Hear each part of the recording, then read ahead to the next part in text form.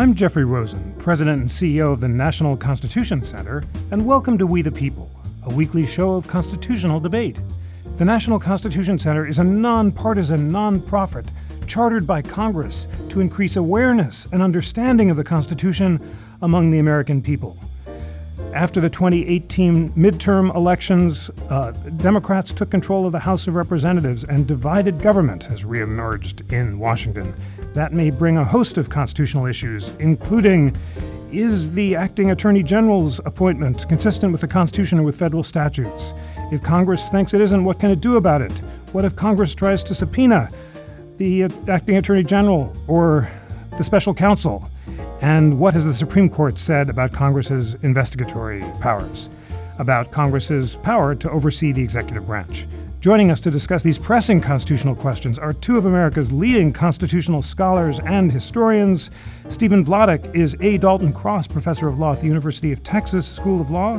He's co-editor-in-chief of Just Security, a senior contributor to Lawfare, co-host of the National Security Law podcast and a CNN legal analyst. He co-wrote the Constitution Center's Interactive Constitution Explainers on the Constitution, on the Commander-in-Chief Clause of Article 2 and the Declare War Clause of Article 1 with Michael Ramsey, and those might be good places to start your homework. Steve, thank you so much for joining.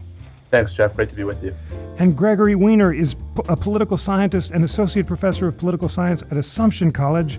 He is author of the spectacular book Madison's Metronome, The Constitution, Majority Rule, and the Tempo of American Politics. Dear We the People listeners, I want you to read Greg's book because it changed the way I thought and understood Madison's understanding of the need for slow, reasoned majority rule over time, and I know you will learn as much from it as I did. Gregory is going to join us at the Constitution Center soon for our Madisonian Commission's exploration of what Madison would think of American democracy today. Greg, I can't wait to meet you in person, and welcome to the We the People podcast. Thank you so much. I'm looking forward to it as well. Great. Okay, let's jump right in with the appointment of the Assistant Attorney General. Steve, you wrote a piece in the New York Times recently. The headline was Whitaker may be a bad choice, but he's a legal one. And you were responding to arguments that the appointment may have violated the Appointments Clause of Article 2. And you noted, among other things, an 1898 decision, United States versus Eaton, in which the Supreme Court rejected the argument that only a principal officer confirmed by the Senate can temporarily fill the shoes of another principal officer. Walk us back. Tell us what Article 2 says, why the Eaton case said that you don't need Senate confirmation to serve as acting attorney general, and why you believe the constitutional arguments against Whitaker's appointment are not convincing. Sure. So Article 2's Appointments Clause creates a distinction that the Supreme Court has basically relied upon for really the better part of a century now between three categories of people who work in the executive branch. At the bottom, you just have ordinary employees, and the Constitution has very little to say about how they're chosen, how they're supervised, how they're fired. And then the Appointments Clause distinguishes between what we now call principal officers. So think about like the Attorney General, other cabinet heads, heads of independent agencies, and inferior officers. And the rules are different with regard to how those individuals are both appointed and how they can be supervised and removed. Ever since Chief Justice Taft's opinion for the Supreme Court in Myers versus United States in 1926, the Supreme Court has taken the position that if you're a principal officer, you can only be chosen by presidential nomination and Senate confirmation, and you must serve at the pleasure of the president. So the argument is that because the Attorney General is a principal officer, someone who temporarily exercises the functions of the Attorney General must also be a principal officer, must also therefore have been Senate confirmed. As you mentioned, Jeff, the Supreme Court, in the one case where it's really even considered a similar question, the Eaton case, from the 1890s, reached a different conclusion. Now, that was a very factually distinct case. That was about a vacancy or temporary disability on the part of our consul to Siam, modern-day Thailand. But the court basically said there that someone who is an inferior officer to begin with and who is only temporarily exercising the duties of a principal officer while the principal office is vacant or the principal officer is disabled is still an inferior officer and therefore doesn't have to be confirmed by the Senate.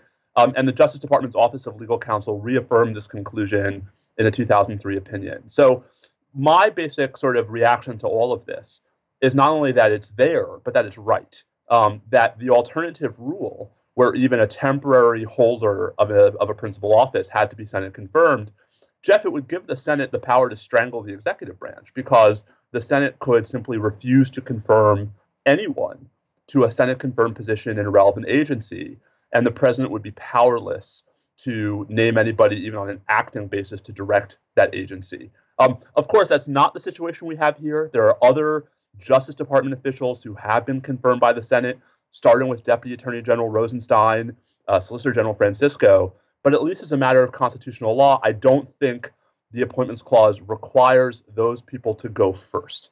And so the basic gist of my view is that as long as it's temporary, and I think there's a separate fight about what that means, the president has the power, as long as Congress has authorized it, to temporarily name someone who has not been confirmed by the Senate to nevertheless exercise the functions of a principal office on a temporary basis. Greg, the leading argument on the other side was made by my brother-in-law, Neil Katyal, and George Conway in the New York Times. The headline of that piece was "Trump's appointment of the acting attorney general is unconstitutional." And Neil and George Conway relied in particular on a concurring opinion by Justice Clarence Thomas in a recent case where the Supreme Court examined the question of whether the general counsel of the National Labor Relations Board was lawfully appointed to his job without Senate confirmation. And Justice Thomas said that the Appointments Clause would not have allowed the appointment because the officer was a principal officer, and the Constitution's drafters recognized the serious risk for abuse and corruption posed by permitting one person to fill every office in government. Are you persuaded by the argument of Neil and George Conway, or do you agree with Steve? Well, I'm mostly persuaded by the argument that it is unconstitutional, and the reason for that is severalfold. One is that we're talking about a much higher ranking officer than has been tested before the courts, and certainly then, as Steve mentioned, it was at stake in the Eaton case. I certainly agree that requiring someone in this situation who's serving temporarily to be Senate confirmed would give the Senate a great deal of power over the executive, but I think that was intended. So I think, for example, had Democrats taken over the Senate, one of the great controls on President Trump firing Attorney General Sessions or requesting his resignation would have been the difficulty of confirming a replacement. So I'm not terribly comfortable with taking that power, with taking that source of influence away. I think the Senate was intended to have that degree of influence over executive appointments. Remember that this is a joint power between the executive and the Senate, and there's no question in my mind that what we're talking about is a principal officer. Now, I think where I think Steve is certainly correct on in his op-ed is that Congress has delegated this authority to the executive branch and designated certain officers as inferior in principle, particularly in a law that was passed if memory serves, in 1998. I'm less sanguine about whether Congress was entitled to make that distinction, to delegate that degree of authority. Many thanks for that. That raises the statutory question, and Neil, who's been busy with his op-eds, has another piece recently in the Washington Post saying the rules are clear. Whitaker can't supervise Mueller's investigation, and he argues that even if you think that Whitaker's appointment is not unconstitutional, although he believes it is, then it violates the special counsel rules, which Neil says that he helped to draft, because those rules presume that the special counsel will be supervised by a principal officer. So even if Whitaker is an inferior officer who doesn't need Senate confirmation to serve as acting AG, Katyal argues the special counsel rules require that Mueller be supervised by a principal officer. Steve, what do you think of that argument? I mean, I think with all respect to my friend Neil, I think it proves too much. I mean, by that logic, you could never have someone like the special counsel be supervised during any vacancy, no matter how justifiable, in a principal office, because there'd be at least some moment where the principal office was vacant and where the acting office holder hadn't been confirmed by the Senate. I guess, my reaction is to all of this is that I think it's a lot of legal maneuvering, because there's widespread agreement, even among those who disagree on the constitutional analysis, that this is a very troubling appointment, that it's a dangerous appointment, that it shows a lot of disrespect for the rule of law. I guess my problem with sort of the notion that even if his appointment is valid, the acting attorney general can't supervise the special counsel is, that's a Justice Department regulation that doesn't anywhere distinguish between the Attorney General and the acting Attorney General. And Jeff, as you know, Special Counsel Mueller up until last week had been supervised by Deputy Attorney General Rosenstein in his capacity as acting Attorney General. I don't see anything in the text of the regulation that suggests that one acting Attorney General would be okay, but a different acting Attorney General would not be. It seems to me the acting Attorney General is either the acting Attorney General or he isn't. And you've already heard the constitutional arguments for and against that conclusion.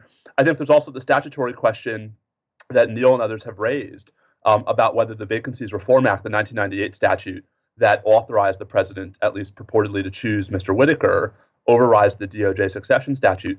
Jeff, it's possible that the courts, which may get this question sooner rather than later, are going to just engage in constitutional avoidance and read the relevant statutes to not even have to reach this, by all accounts, messy appointments clause question by holding that the relevant statutes didn't authorize President Trump to name Mr. Whitaker in the first place. I think that would make a lot of these messier arguments go away, and it would kick the can really back to Congress and, at least for the moment, back to Deputy Attorney General Rosenstein.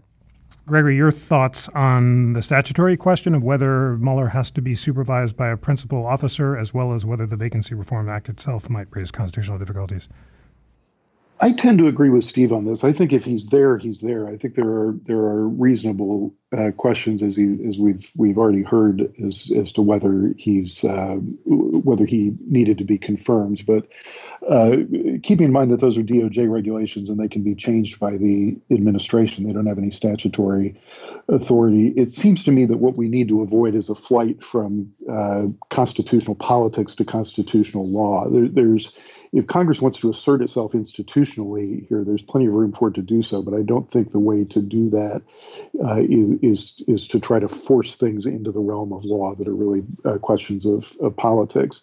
The other thing that I would add there is that we don't want a situation where a prosecutor of any stripe, whether they're prosecuting someone who's powerful or powerless, is exempt functionally from supervision. There's a reason for political supervision of those people, and it ultimately redounds to the benefit of individual liberty. Thank you so much for that. All right, well, let us now turn to the question of Congress's power to subpoena executive branch officials, including possibly former Attorney General Sessions, acting Attorney General Whitaker, or even the special counsel himself. Steve, give us a sense of what the Supreme Court has said about limits on the congressional legislative power. And if you could, maybe I'll just throw in a case that our great constitutional prep team found called McGrain versus Doherty from 1927. It was the Teapot Dome scandal. Doherty was the brother of the former attorney general who refused to prosecute wrongdoers in the Teapot Dome scandal. Congress subpoenaed the brother, and the question was whether Congress had the power to do it, since the investigation had nothing to do with the committee's legislative purpose. And the court upheld the contempt conviction, establishing a presumption that congressional subpoenas are okay as long as they do have a legislative purpose. So maybe we could start there and then take us off and running. Yeah, I mean, I would, Jeff, if you don't mind, I would actually frame the question in the other direction. You asked what are the limits. I would start with what are the sources of Congress's power. And, Great. I think McGrain versus Doherty is an increasingly important case in our con law canon. I've been teaching it for the last 3 or 4 years, and I think, that more and more people will be rediscovering it in the coming weeks and months, because it's the closest the Supreme Court has come to saying expressly what its practice throughout its history has been, which is to recognize that Congress doesn't just have legislative power under the Constitution, but that Congress also has oversight power under the Constitution, and that the so-called power of inquiry that the Supreme Court discussed at some length in McGrain versus Doherty is not limited to those matters on which Congress is either actively considering legislation or even, Jeff, could constitutionally consider legislation. That really the power of inquiry extends to the full sort of sweep of Congress's permissible constitutional function, a function that for our purposes includes oversight of the executive branch and, although we're a long way away from it, includes the potential impeachment, not just of the president, but of other executive branch officials. And so McGrain stands for the proposition that as a threshold matter, as long as Congress can show some relevance to its oversight authority or its regulatory authority, Congress is allowed, through appropriate process within each house, and as the houses choose within each committee of each house, to engage in that kind of coercive process, even toward executive branch officials. Now, Jeff, the harder question, I'm sure we're going to get into it, is what kinds of defenses or immunities, what kinds of privileges or immunities executive branch officials and other recipients of this kind of process, whether it's a subpoena for papers or a request to testify, those folks might be entitled to. I think the key point for now is that's really where most of the focus is in these cases, not whether Congress has the authority ab initio to engage in these kinds of investigations and to demand testimony and relevant documents. Thank you so much for that. Yes, we will turn to the limits in a moment, but framing the question in terms of the powers, Greg, you wrote a superb op-ed in the New York Times called "Nancy Pelosi's First Order of Business Should Be to Reclaim the Power of the House. This is about much more than Trump." And you note, quoting Federalist 55, that the Constitution made Congress the subject of Article 1 for a reason, that the most substantial powers of national government are delineated there, restoring congressional power, ultimately through legislation, would both transcend and serve Democrats' partisan interests. Tell us about that argument, what you think of the Doherty case, and broadly how Congress can reclaim the powers of the Constitution.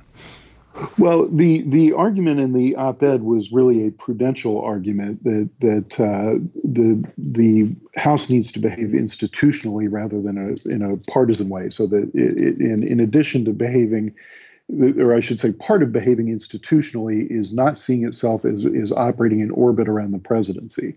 So not trying to fix every issue in relation to what does it mean for this president or the next presidential election. So it certainly has the authority, and one can argue the responsibility to investigate the administration. But if that's all it does, it's not going to do much to restore Congress to what it was intended to be, which is the center of the constitutional regime. So that is again, that's a prudential argument, although it's also a constitutional one that Congress's foremost job is to legislate. The origins of the oversight power are, I suppose, somewhat constitutionally murky insofar as it's not delineated specifically anywhere in the Constitution. But again, the Doherty case, as you mentioned, McGrain v. Doherty, does interpret it quite broadly. I do think it is significant that case does say it has to have some relation to Congress's constitutional function, so that it can't just be a freewheeling power of investigation. Now, one can argue that that case interprets the oversight power broadly enough that those are functionally equivalent. But I think the idea that it's got to be tied to some other constitutional function of Congress is quite important. Well, Steve, you wrote a piece in the Washington Post on November 7th called "What Would Happen If Trump Resists an Investigation by the Democratic House? There Could Be a Major Conflict and Even a Slow-Motion Constitutional Crisis." Recognizing that we writers don't always write our headlines, why don't you walk us through the arguments of that piece, which begin with the fact that the court in 1927 gave the House a power of inquiry over the executive branch, including the power to compel evidence. That's the Doherty report. And then you run through a bunch of subpoenas that the House might argue and a bunch of responses that the president might make, including claims of executive privilege. Why don't you walk us through that piece and begin with the possibility that the Trump administration could defy a subpoena from Congress at some point. If it did so, what do you think that subpoena would be, and what would the administration's response be, and how would the courts resolve it? Sure. So let's start at the beginning. The subpoena would be necessary, presumably, once the executive branch refused a voluntary request that someone testify or that particular documents be turned over, or if at the particular hearing, a witness that potentially refused to answer questions. Jeff, it's not hard to imagine a whole range of topics that we might see subpoenas on, everything from the sort of background to some of the president's more controversial policies, the family separation policy at the border, the move to add a question about the census, about citizenship to the census, even the appointment of Mr. Whitaker as the acting attorney general, and perhaps even matters more personal to President Trump, maybe a subpoena seeking disclosure of his tax returns. And then, of course, I think the fight would be whether the recipient of the subpoena had a valid basis for refusing to comply with it, that could, of course, be litigated. The House, unlike the Senate, does not have express authority to litigate in those contexts, but federal courts during both the Bush and Obama administrations recognized that it was appropriate for House committees that had issued duly issued subpoenas to litigate whether a defense or response to those subpoenas was valid. So, Jeff, let's assume that a subpoena is issued, that it's valid on its face, and that the question is then whether the requested material is protected by executive privilege. Presumably, that could then be litigated, and a federal court could decide whether the privilege claim was valid or invalid. And in a world in which the federal court says the privilege claim is invalid, the question would then be, would the president authorize the individual to comply, or would he order them to defy the subpoena? If he orders them to defy the subpoena, Congress's remedy at that point is to hold the individual, the recipient of the subpoena, in contempt for refusing to comply with the subpoena. That's where things get tricky, because Congress's mechanisms for enforcing a contempt citation, one of them is the sort of old school lock the recipient up in the old Capitol jail, which doesn't exist anymore, until they comply or until the end of that session of Congress, whichever comes first. Jeff, the other more modern version, the statute that's been on the books since 1857, is to refer the contemnor, the individual who's been held in contempt, to the Justice Department for criminal prosecution. And I think that's where we could see a real problem, because it's not hard to imagine that the Justice Department would be in no hurry to prosecute a member of the executive branch for contempt for refusing to comply with the subpoena from Congress if the president himself was the reason why the individual in question didn't comply. So that's to me where we could reach this kind of messy, slow motion constitutional crisis, where Congress's only mechanism is to refer the contempt citation to the executive branch, or to try to find some way to resuscitate the long dormant practice of what's called inherent contempt, where the Capitol Police would literally arrest the contemnor. I'm not sure that's healthy, even if it's, even if it would make for good editorial copy. Wow, thanks for those great thoughts. Greg, maybe, some history of Congress trying to enforce its contempt powers. I'd love to hear more about the Capitol Jail, as well as the inherent contempt power over that wonderful word, the contemnor. And in the course of that, maybe some more words about executive privilege in the U.S. v. Nixon case, where the court rejected an executive privilege claim when the president was trying to resist a subpoena issued by a court rather than Congress. Sure. Executive privilege goes back to is again one of those constitutional constructions. It's not written into the Constitution, but that goes all the way back to the beginning. That's understood to be sort of part of the nature of the office, that the president has some need for, and we'll get to this in a minute in the U.S. v. Nixon case, for confidential advice from his or her staff. The classical early case of this is in 1796. The House demanded documents from the Washington administration on the treaty that John Jay had just concluded with Great Britain. And President Washington concluded that the House had no authority over the treaty unless he provided the documents to the Senate, but not to the House. The Supreme Court, the closest the Supreme Court has gotten to this issue is, again, as you indicated, is the U.S. v. Nixon case, in which it explicitly recognized that executive privilege existed, but said that a generalized claim of executive privilege, and I'm paraphrasing here, couldn't overcome a specific need for evidence in a criminal case. I think we are on. I think assertions of executive privilege, in my view, and I'm speaking to my view as a political theorist or a scholar of the founding, not as a constitutional, not in terms of what the constitutional law says. I think we're on very dicey ground here. I tend much more toward the view of the great constitutional scholar Raoul Berger, who said that executive privilege was a myth, that this has to be read into the nature of the office in much the same way we would read in an attorney-client privilege or some other sort of privilege, and I think again it's very hard to get out of there in any meaningful originalist way to me. Now, let me make one other point with respect to this, which is that I think Steve is right that this would get over to the courts, and in a sense that's appropriate, and might in fact lead to a crisis of the Justice Department declining to prosecute a case that's been referred to it.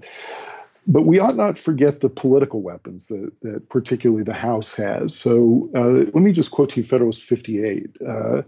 Madison says there in Federalist 58 that the power over the purse is the most complete and effectual weapon with which any constitution can arm the immediate representatives of the people for obtaining a redress of every grievance, he says, and for carrying into effect every just and salutary measure. So what he means there is that the power of the purse, which is which is derived from the fact that the power of taxation originates in the House, is that the unique control the House has over the finances of the national government create leverage over every other facet of policy if the House is willing to behave institutionally rather than in a partisan way to use it. So I think the House has ample weapons with which to make its will felt short of a prosecution for contempt. And that's what in the New York Times op-ed that you referenced before, that's what I was hoping the House would be willing to use. Steve, Greg's mention of the power of the purse, of course, calls to mind Acting Attorney General Whitaker's suggestion that the Justice Department could starve the Mueller investigation by defunding it. Could Congress respond by restoring funding to the investigation, talk more about the power of the purse, and then take us into more recent contempt battles between the executive branch and Congress, in particular the conflict in the summer of 2012 when Attorney General Holder refused to testify in conjunction with the so-called Fast and Furious operation, and the DOJ refused to pursue a contempt prosecution against an executive branch official when the president invoked executive privilege. Sure. I mean, so starting with I think it's exactly right that the House will have political weapons available to it to try to make it painful for the president or those, who are subordinate to him in the executive branch to resist a duly issued subpoena on the far side of a judicial ruling that there was no valid privilege or immunity to assert from compliance. Jeff, I think where things get tricky is where you run into the separation of parties instead of the separation of powers, where the House is limited in what it can do by itself as opposed to what it would need the Senate's help for. And it's not hard to imagine, whatever happens in Florida, that the Republican-controlled Senate is going to be nowhere near in as much of a hurry as the House is going to be to take the kind of, bicameral actions, whether it comes to stripping funding, whether it comes to, other kinds of legislation. I think the better question is whether there are must-pass bills where the House, as opposed to needing the Senate's consent, could effectively use its veto power as a political lever against the president. For example, spending bills. I think there's a bill coming up that, with regard to raising the debt ceiling, that's where I think you could see those political pressures being brought to bear. So with regard to Holder, we've had two major examples of subpoena fights really in the last decade. The first one actually involved former White House counsel Josh Bolten and Harriet Miers, deputy White House counsel, during the Bush administration over the allegedly politically motivated firing of U.S. attorneys, where both Mr. Bolton and Ms. Miers were held in contempt by the House Judiciary Committee. There was litigation over whether they had a valid executive privilege claim. The court said no. That case actually sort of fell apart on appeal because it was right at the end of the Bush administration, and basically a deal was made during the transition to the Obama administration that effectively mooted the dispute. The D.C. Circuit ultimately dismissed the appeal. The Holder example is the more recent one.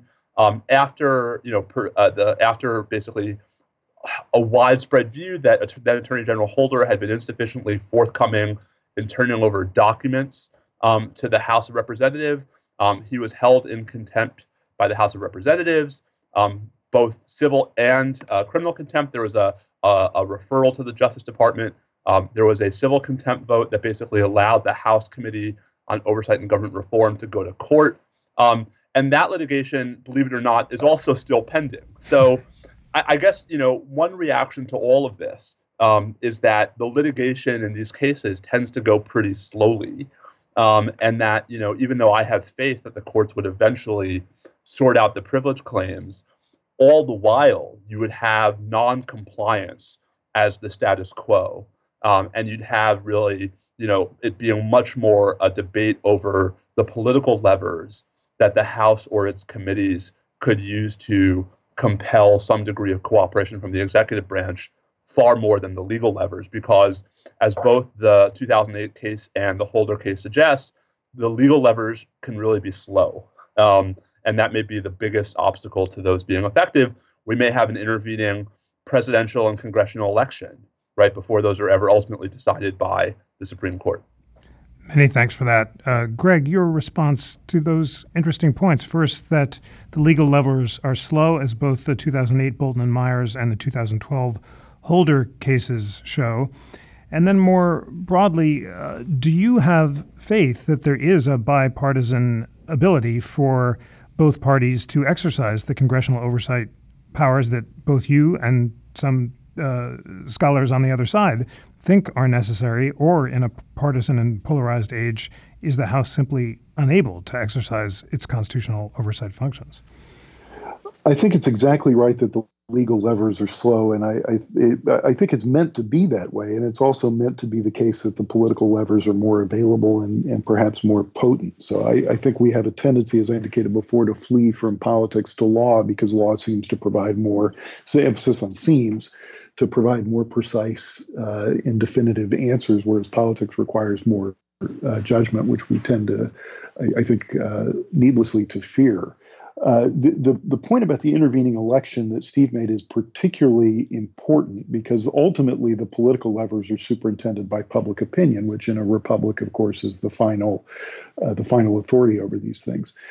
In terms of whether I have faith in the, I take your question to mean, is there a bipartisan capacity to act institutionally rather than in a partisan way? And the answer is I do not have that faith now, but I do have, let me say, as Lincoln said, ultimate confidence or patient confidence in the ultimate justice of the people. I mean, I do have confidence in the basic workings of the regime.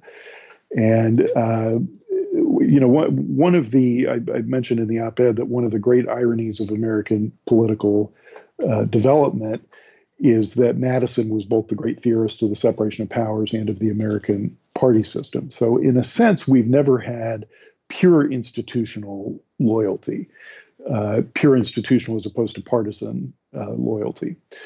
On the other hand, as late as 1887, you have Woodrow Wilson complaining of what he, in the title of his famous book, Congressional Government in the United States. So we do have examples of this, and all that is required for Congress to behave institutionally is for its members to care about their own power as their first and foremost interest. And that to me is the interesting question: is at what point did members of Congress start seeking office for other reasons, whatever one may believe they are? I tend personally not to believe the corruption motive as much as it's popularly believed. But clearly, members of Congress, if in fact it's the case that they're unwilling to defend their own power, or seeking office for motives other than power, which is in Madisonian terms is unthinkable. Steve, what might an example of institutional action look like? There are proposals by Senators Chris Coons and others to pass legislation protecting the special counsel from being fired, but members on the other side argued that would be unconstitutional because Morrison versus Olson, the Supreme Court case upholding the independent counsel, was wrongly decided, and the president's power to fire shouldn't be constrained. Might Congress assert itself if Mueller wanted to issue a report, the acting attorney general tried to suppress it, and Congress tried to subpoena the report? Or what do you think is the most likely example of institutional action, and how would it be resolved? Well, I mean, I think, Jeff, we can hope for legislation, and the bills to protect Special Counsel Mueller are a good example. Back in April, the Senate Judiciary Committee actually passed that bill out of committee on a bipartisan 14-7 vote. So there are some Republicans who object to the legislation on constitutional grounds, but I think there are actually enough in both chambers to pass it. I think the problem is that Senate Majority Leader McConnell has said he won't bring it to the floor because he thinks it's unnecessary. And so we're back to the point where, the real leverage with regard to legislation is only with respect to those bills that are so-called must-pass bills, where presumably you could try to tack on things like the Mueller protection legislation as an amendment.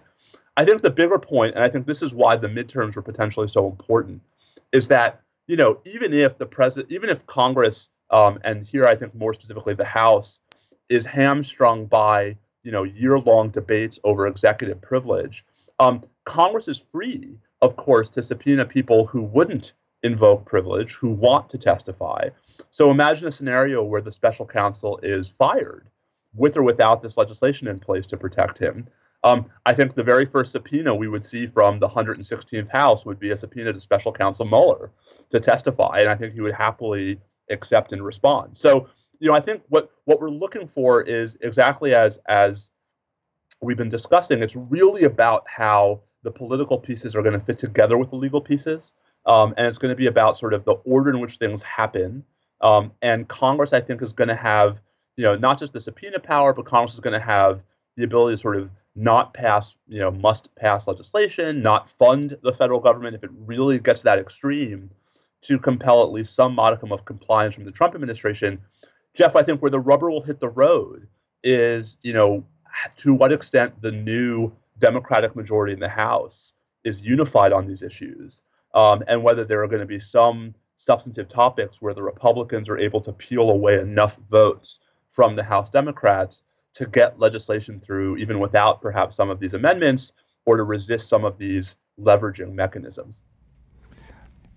Greg, if you were designing bipartisan institutionalist legislation that would allow Congress to assert its constitutional prerogatives, and you could imagine being co-sponsored by Ben Sasse and Chris Coons in the Senate, and maybe Justin Amash, Zoe Lofgren in the House, what would the legislation look like?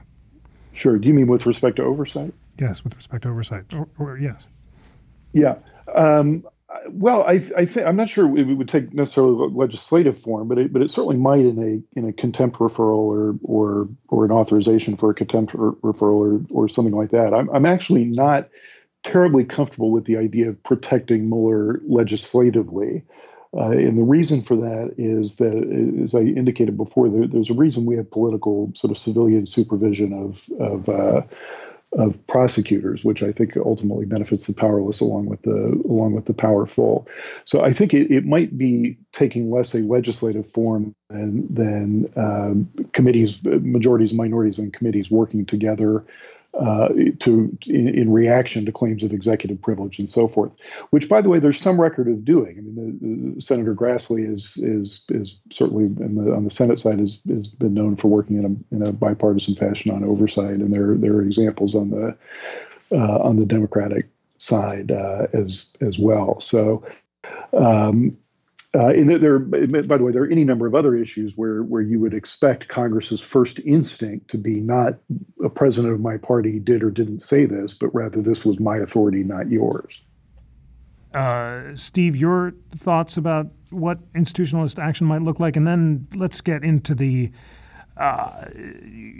drama of kind of constitutional crisis land that might materialize, as you suggested in your Washington Post piece. What action or what subpoena or what firing do you think could precipitate a really serious conflict and lead us through how it might be resolved?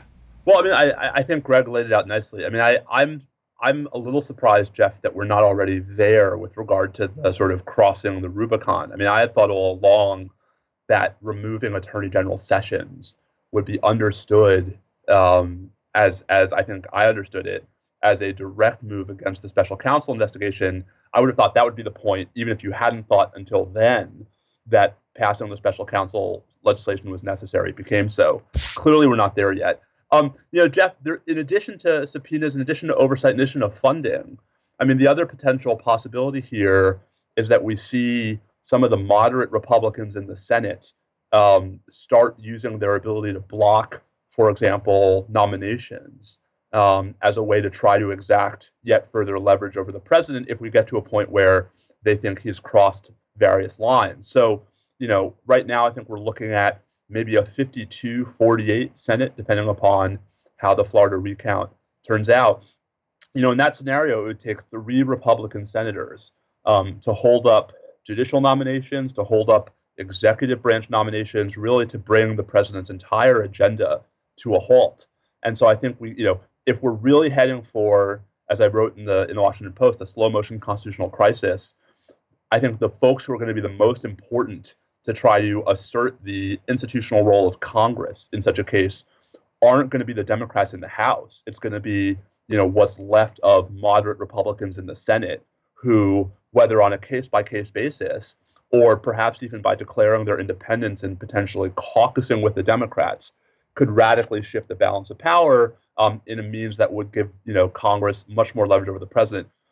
It hasn't happened yet, Jeff. I don't think it's going to happen tomorrow, but I think that to me would be the last, sort of safety valve before I'd really start to be worried about the power the president would be able to exercise. Greg, what kind of action of the president do you think it would take to impel moderate Republicans to caucus with Democrats over nominations to check him? The firing of the special counsel, the refusal to issue the report, what would it take? And then take us back to history and give us examples of congressional executive clashes in the past of similar magnitude and tell us how they've been resolved. Yeah, I do think firing the special counsel, I'm reluctant to say it would do it. I'm willing to say that if that wouldn't do it, I don't know what would. I mean, that is, as Steve said, would be the Rubicon. So I think that might trigger it. The only thing I would add there is that to the extent there's a role for the House to play here, it won't simply be Republicans peeling off. The question will be whether House Democrats had been sufficiently cooperative on legislative matters that they get some cooperation in turn on oversight. So there's some complicated incentives there. I suppose the greatest example here would be Nixon, U.S. v. Nixon. Although that's a prosecutor requesting information rather than Congress. The Supreme Court has not really tested the extent of congressional oversight power. It's mostly been in the lower courts. But I think there's an instructive lesson there, which is that the system worked. And so we tend to, I think Steve is exactly right that we could be headed for a slow motion constitutional crisis, but it's only a crisis if the levers that we have available to us don't work. And the reason they wouldn't work is if, again, there's the partisan instinct is so strong that people are unwilling to behave institutionally and constitutionally. And that, again, would be ultimately a question of public opinion. I think if the country is so, I don't think it is. I think the election showed that. But if the country is so bitterly divided that it can't compute these sorts of conflicts, then I think we've got bigger constitutional problems. Steve, what would be an example of the scenario Greg describes, where there's a breaking of norms or laws, and yet Congress refuses to react institutionally because of partisan divisions? Well, imagine a scenario where, for example, the special counsel were to indict, let's just go all the way there and say Donald Trump Jr., and the president were to turn around the next day and pardon his son. That, to me, I think would be a pretty dramatic moment. And whatever folks might think about the pardon, I mean, I think another, Jeff, old Supreme Court case that doesn't get read enough these days is a 1926 decision called, or 1925, decision called Ex parte Grossman, where Chief Justice and former President William Howard Taft wrote about concerns with regard to potential presidential abuse of the pardon power. And Taft was quite explicit that the pardon power could surely be abused, but that it's not the court, it won't be the court's job in that circumstance to supervise the abuses by reviewing the validity of the pardons. It would be the Congress's job at that point to constrain abusive pardons through impeachment. And it's very hard for me to imagine in our current political environment, even if a lot more comes out about the president than is currently known, or even if he engages in far more, I think, rule of law threatening actions than he has to date. I don't see a scenario where there are going to be, 2/3 of the Senate even if the House is willing to impeach, that would remove the president. And I think that's, that's the crisis that we are potentially heading for if things really do get out of hand. Now, I don't want to be a sort of a Cassandra here. I mean, I think it's possible that, this is all just people fearing for the worst and that we're not going to get there. But that's where I think you could see the political division of the country getting in the way of the structural mechanisms that the founders intended to operate and protect us in such a case. Thanks so much for that. And thank you, Steve, for saying the magic word, which is William Howard Taft. It's so much fun on these podcasts to find out that there are hidden Taft opinions waiting to inform us. On a recent podcast with Richard Epstein and Adam Liptak, we learned that Taft wrote a crucial case about libel law, and now we are going to read the Grossman case, dear We the People listeners, about the pardon power. Greg, what is your scenario of the sort of constitutional crisis scenario Steve just gave us? The president pardoning his son. Do you have another one which might trigger a crisis? I was actually going to go to the same place, which is an abuse of the pardon power. But I think the key here is the political supervision. I suppose if we're going to go all the way scenario, we could imagine the president pardoning himself, which is a sort of raises separate constitutional and legal questions.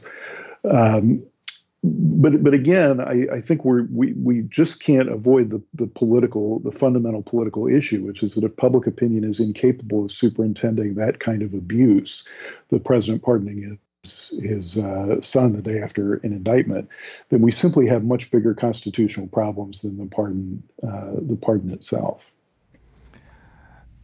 One more round of these hypotheticals, which may soon not be hypotheticals, take us to another possible trigger for a constitutional crisis. Well, separate from, I think the pardon power is one possibility. I think a scenario where, the president orders the acting attorney general to fire the special counsel, like a repeat of the Saturday Night Massacre, where various DOJ officials resign before firing him and then he's fired. We've seen, Jeff, obviously, some troubling moves, I think, against the press from this White House, in the last couple of weeks. I think CNN filed a lawsuit today about the revocation of Jim Acosta's hard pass. I guess, it's hard to imagine, but like if the president were to deploy the military domestically, right, in response to political protests, if the president were to, try to stir up doubt about, what otherwise seem to be clearly legitimate election results. I think it's unfortunately increasingly easy to dream up what really should have been fantastical hypotheticals about threats to the rule of law. And I think Greg is right. I think the key point has always been that the way the Constitution is designed, the principal mechanism for constraining a president who is jeopardizing the rule of law is not the public and it's not the courts, it's the Congress of the United States. As Greg said, I don't know what is going to be the moment at which, the Republican senators who have to date largely enabled the president to do whatever he wants by, not using their leverage with regard to nominations and other legislation. I don't know what the trigger for them would be where they would, say enough is enough, this far but no further. And I think it's, I hope we never find out, because it's scary to think about what it would mean when we got to that point. Greg, do you agree that the kind of examples Steve has just given, such as firing the special counsel, deploying the military, or attacking the press, might require a bipartisan institutional response from Congress? And if any of those came to pass, do you believe that Congress might, in fact, respond institutionally on a bipartisan basis? There's no question that it would require a bipartisan an institutional response. As to whether it would, I think, unfortunately, we're back to that sort of first principle of congressional scholarship, which is reelection, that the reelection motive is a pretty good predictor of congressional behavior. And until the president's behavior starts to undermine both his own popularity and their own, I don't think we're going to see that many peeling off. I think that's what I'm not a historian, but I think in the Nixon era, I think the congressional support began to crumble when they began to pay a price themselves. Well, it is time for closing arguments in this absolutely fascinating debate. Steve, the first one is to you. What do you want to tell we the people listeners and also members of Congress about what their institutional responsibilities to check the president under the Constitution are? Well, the last thing I would say, Jeff, is we saw the president as early as the morning after Election Day threatening House Democrats and inventing this term, presidential harassment, to describe what to me looks like perfectly ordinary exercise of the House's oversight power. I think we ought to all be able to differentiate between investigations by the new House that look like they're simply meant to cause personal agita for the president and investigations that are actually consistent with the House's constitutional function to identify waste, fraud, or abuse in the executive branch, to supervise policy decisions by the executive branch, and to ensure that executive branch officers are actually complying with their responsibilities to federal law and the Constitution. And I just have to say, I fear that folks are going to have a very partisan reaction to these investigations, and I hope they don't, because I think we have increasingly run into trouble in our constitutional system across a range of topics, from everything we've talked about on this episode to the war powers, to other contexts where power has drifted to the executive branch whenever the same party has controlled Congress and the White House.